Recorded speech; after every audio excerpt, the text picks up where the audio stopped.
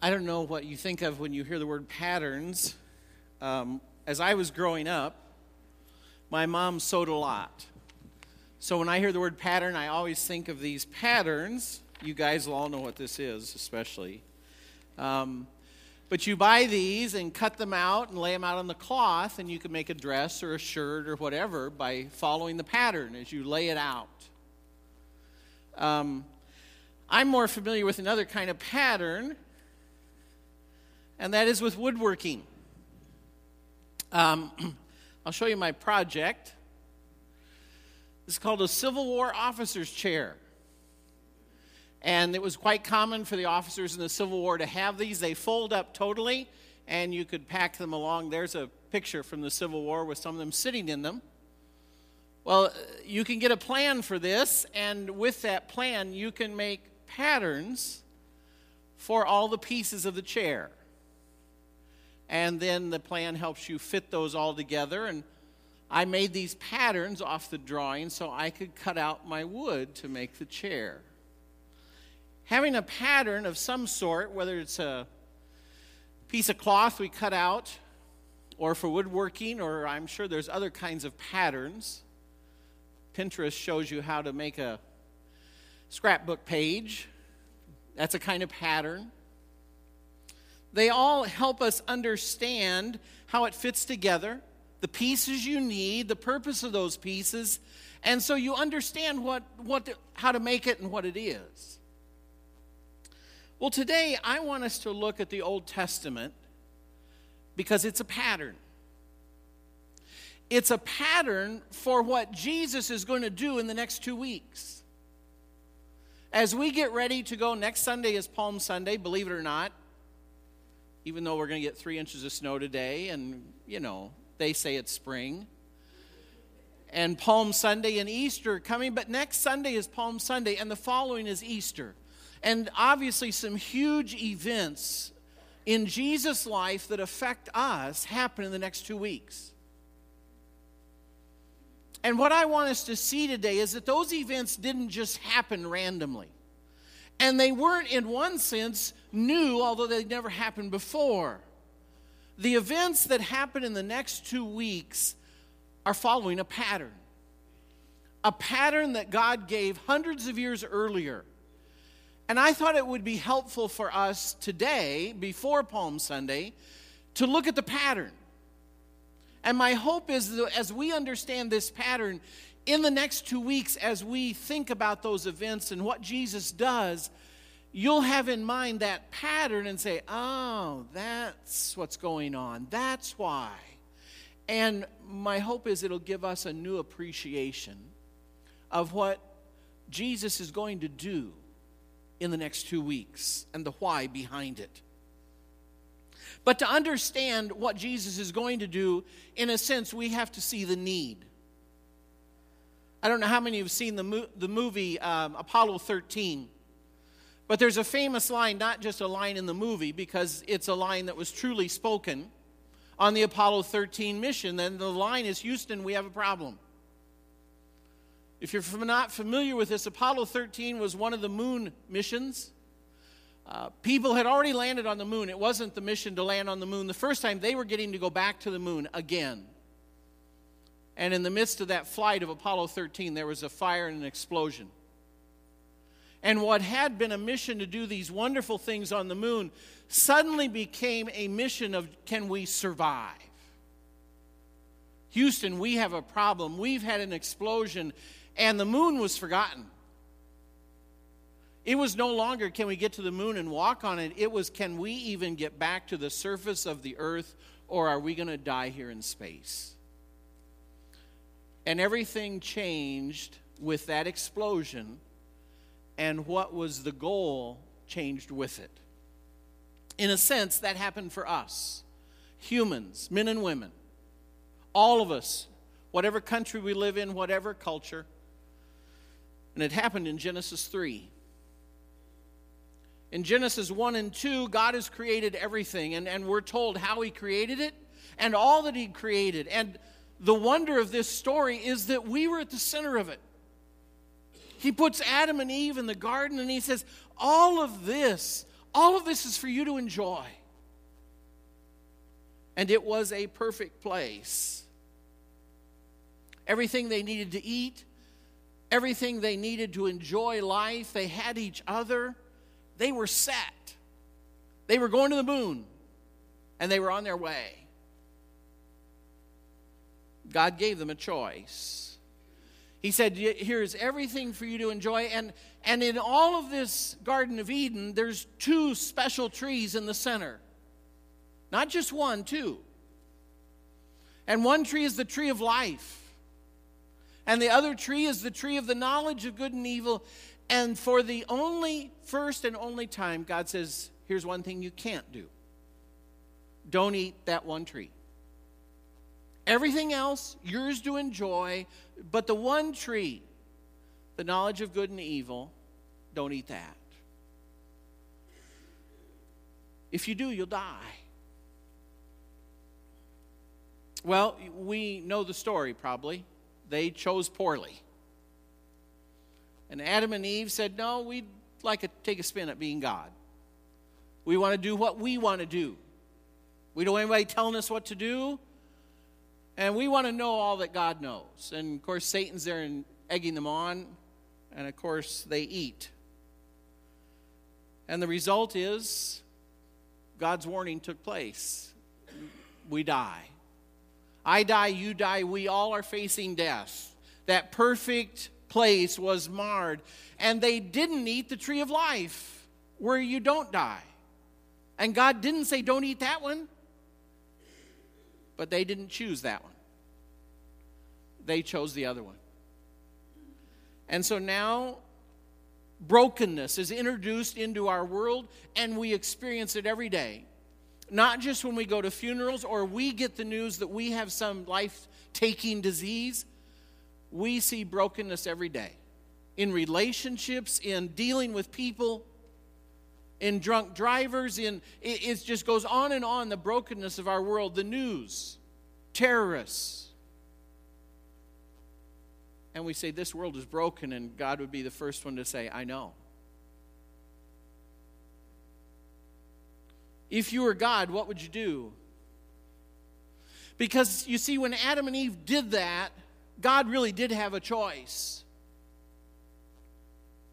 He could have said, that's it. I'm just going to let them sit there and suffer and watch them. I mean, we're all big on consequences, aren't we? Let them live with their consequences. I warned them. They're going to see what I said. And he could have done that. He could have done what he almost did with Noah. He could have said, I need a do-over. We're going to do a mulligan. I'm just going to wipe out Adam and Eve, and we're going to start over. Maybe the next couple will do a better job. But he didn't do that. What would you have done? Well, the encouraging thing for us is that God's choice was, I'm going to have to help them. They're not going to do this on their own. And they're not going to figure a way to fix this because they can't. They have messed it up. They've broken it. They've sinned.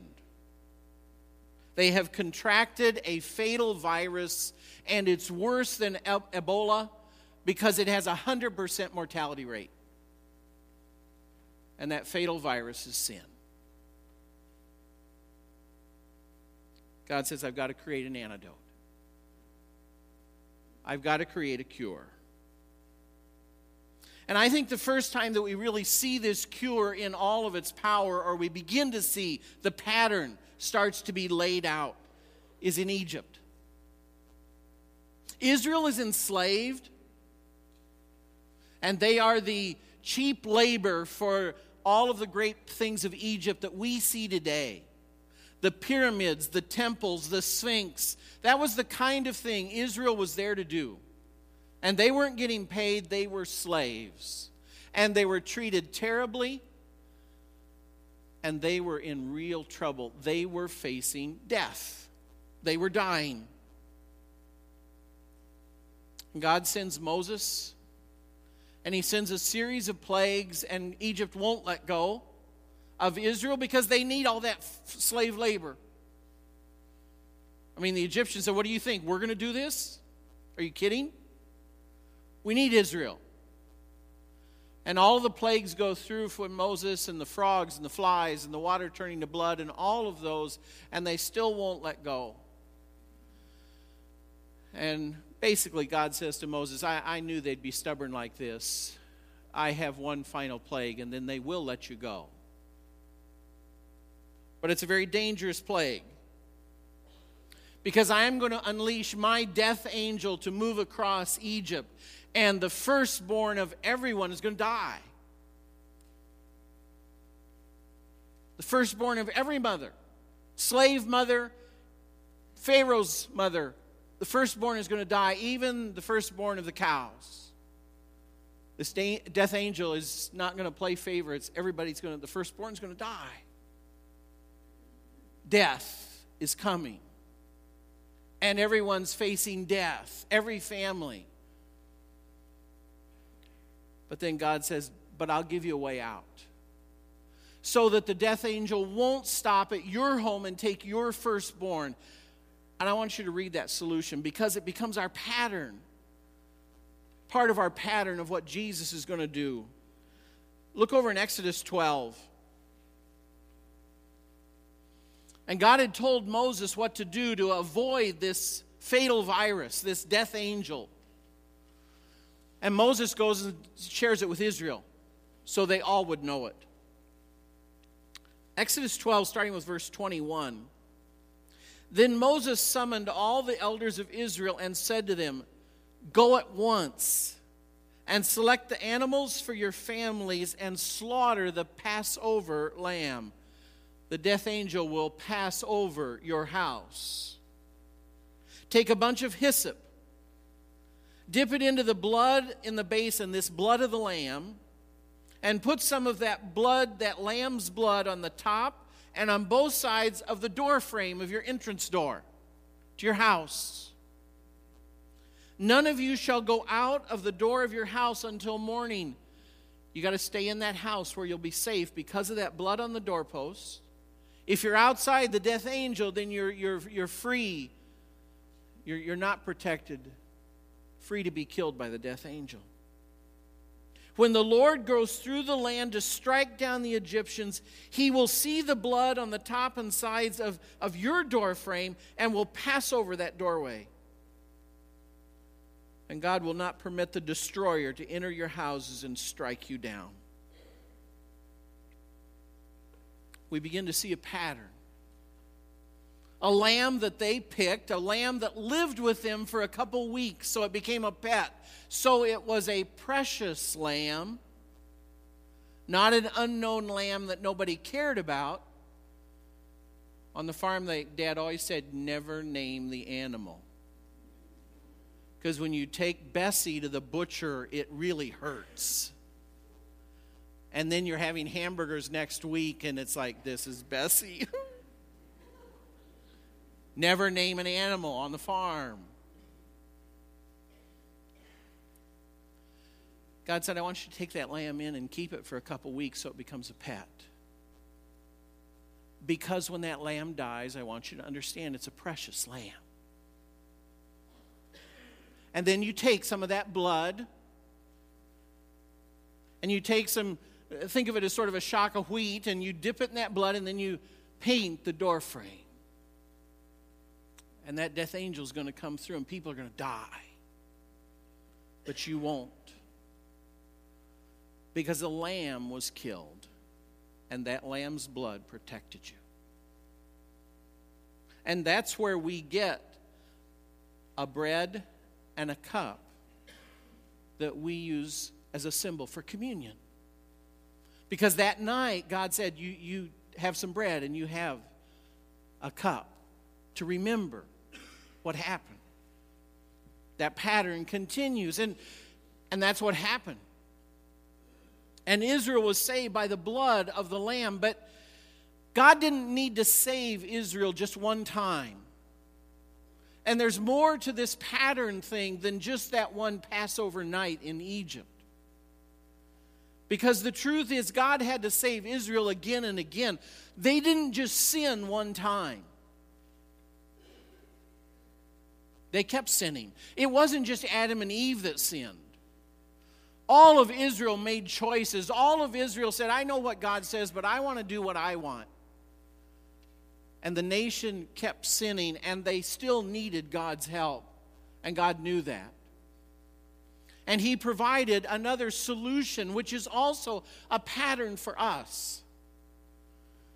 Now, the interesting thing is, I have been taught in seminary, is for us Christians, we focus primarily on the Passover.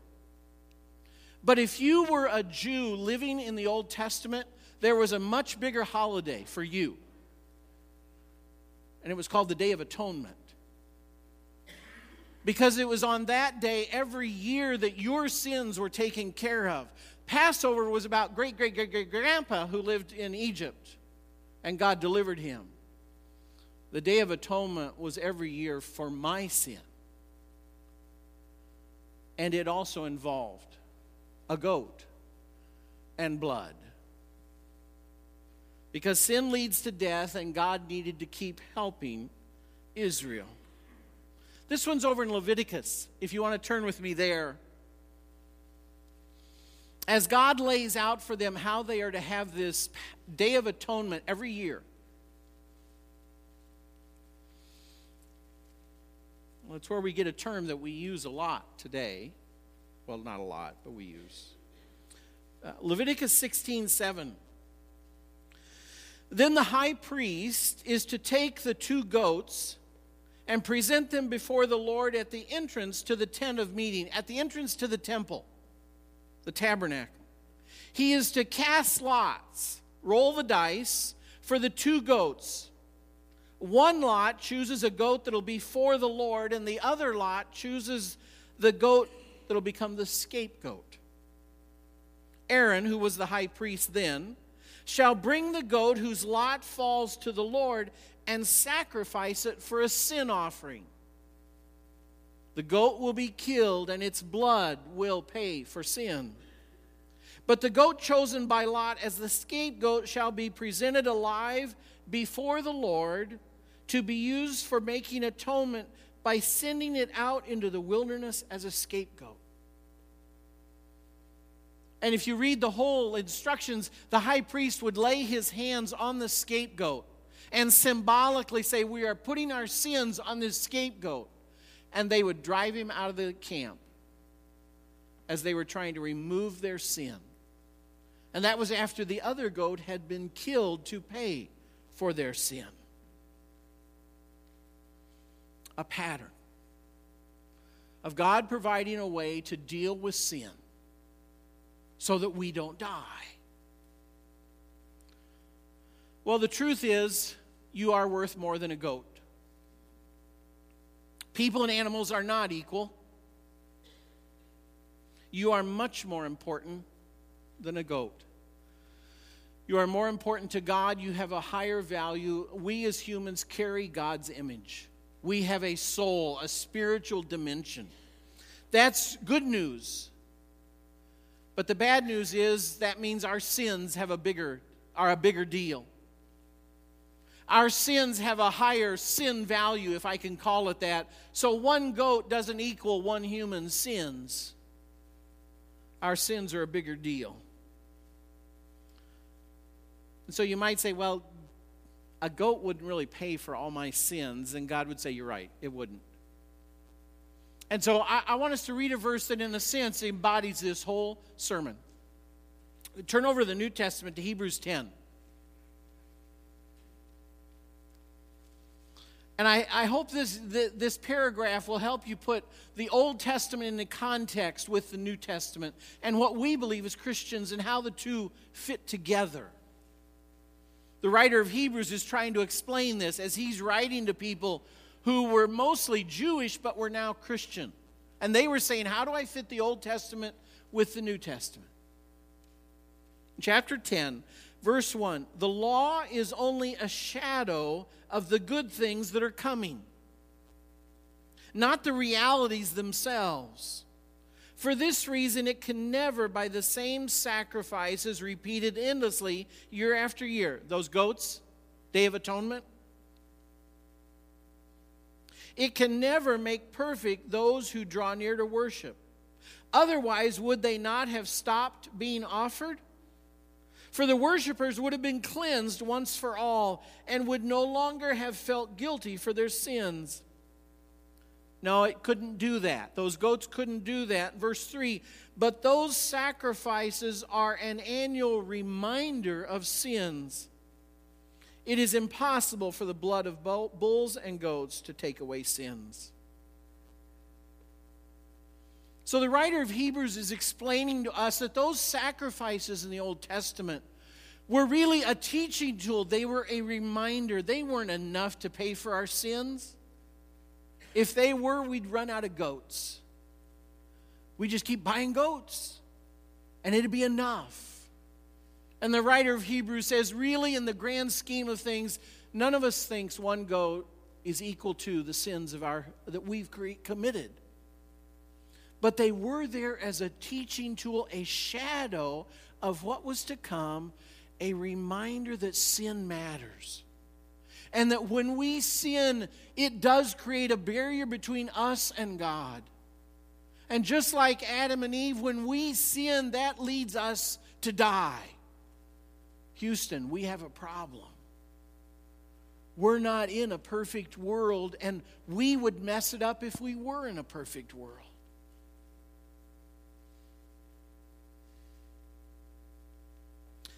The cost that needed to be paid for our sins had to be higher than a goat. So is there really a cure? Not just a temporary fix? Well, that would take a huge sacrifice, wouldn't it? Much bigger than a goat. In fact, probably only God could rescue us. And that's what God said He was willing to do. And hundreds of years before Bethlehem, hundreds of years before Jesus was even born, God said, here's what I'm going to do for you. It's a passage we read at Christmas all the time. Isaiah 53, He was pierced for our transgressions. And what God is promising, He's prophesying through Isaiah. He doesn't use the name Jesus. He just says, I'm going to send you at some point in the future a deliverer, a savior, a lifeguard who will jump into the water and rescue you. And He will be pierced for our transgressions, crushed for our iniquities. The punishment that brings us peace will be put on Him, and by His wounds we will be healed. Every one of us, just like silly sheep, have gone astray. Each of us has turned to our own way. Each of us has sinned. And the Lord has laid on Him all our sins. And He will pay for them. In 1 week, Jesus will enter Jerusalem. We call it the triumphal entry. It looks like a victory parade. And even some of His disciples thought it was. But Jesus knew exactly what it was. He knew that He was entering Jerusalem for the last time. And that He was the one prophesied in Isaiah. And that He was going to go to die a death for us. For you, for me. To be that lamb. Slain. So that that lamb's blood could be spread on the doorposts of our lives. So that when the death angel passes by, the lamb that was slain will save us. And we don't die. I hope as the next 2 weeks unfold, you'll take some extra time to just be thinking about what's happening in Jesus' life. Maybe reading part of that story out of the Gospels. There's daily reading plans that'll take you through that in just a week or two at YouVersion. but be understanding what Jesus is doing for you. And part of the way we understand that is the patterns God gave us in the Old Testament. So we know why he's going to die. And what that blood of his means for us, me, you. That we can avoid death if he's our Savior. And that's why we've waited with communion today. That as we take that communion, it will be for us a reminder of a precious lamb's blood that was shed on a cross. So it's available to spread on your life and my life. So even though we've earned it, we don't have to die. He's paid for that. I'm going to pray, and then we're going to sing, and then we're going to take that bread and that juice to remember Jesus' sacrifice. Let's pray.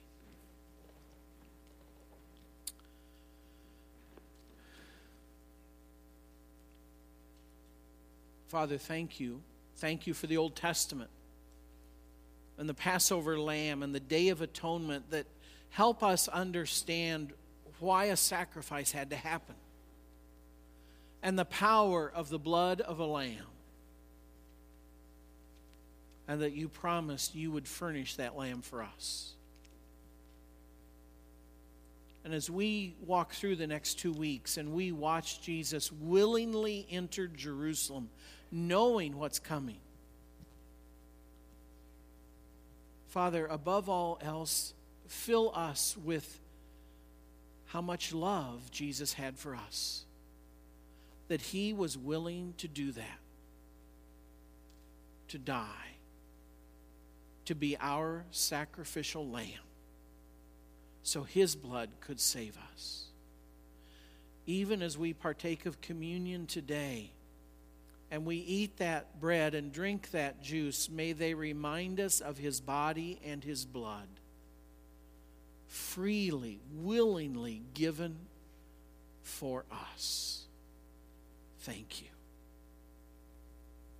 In his name, amen.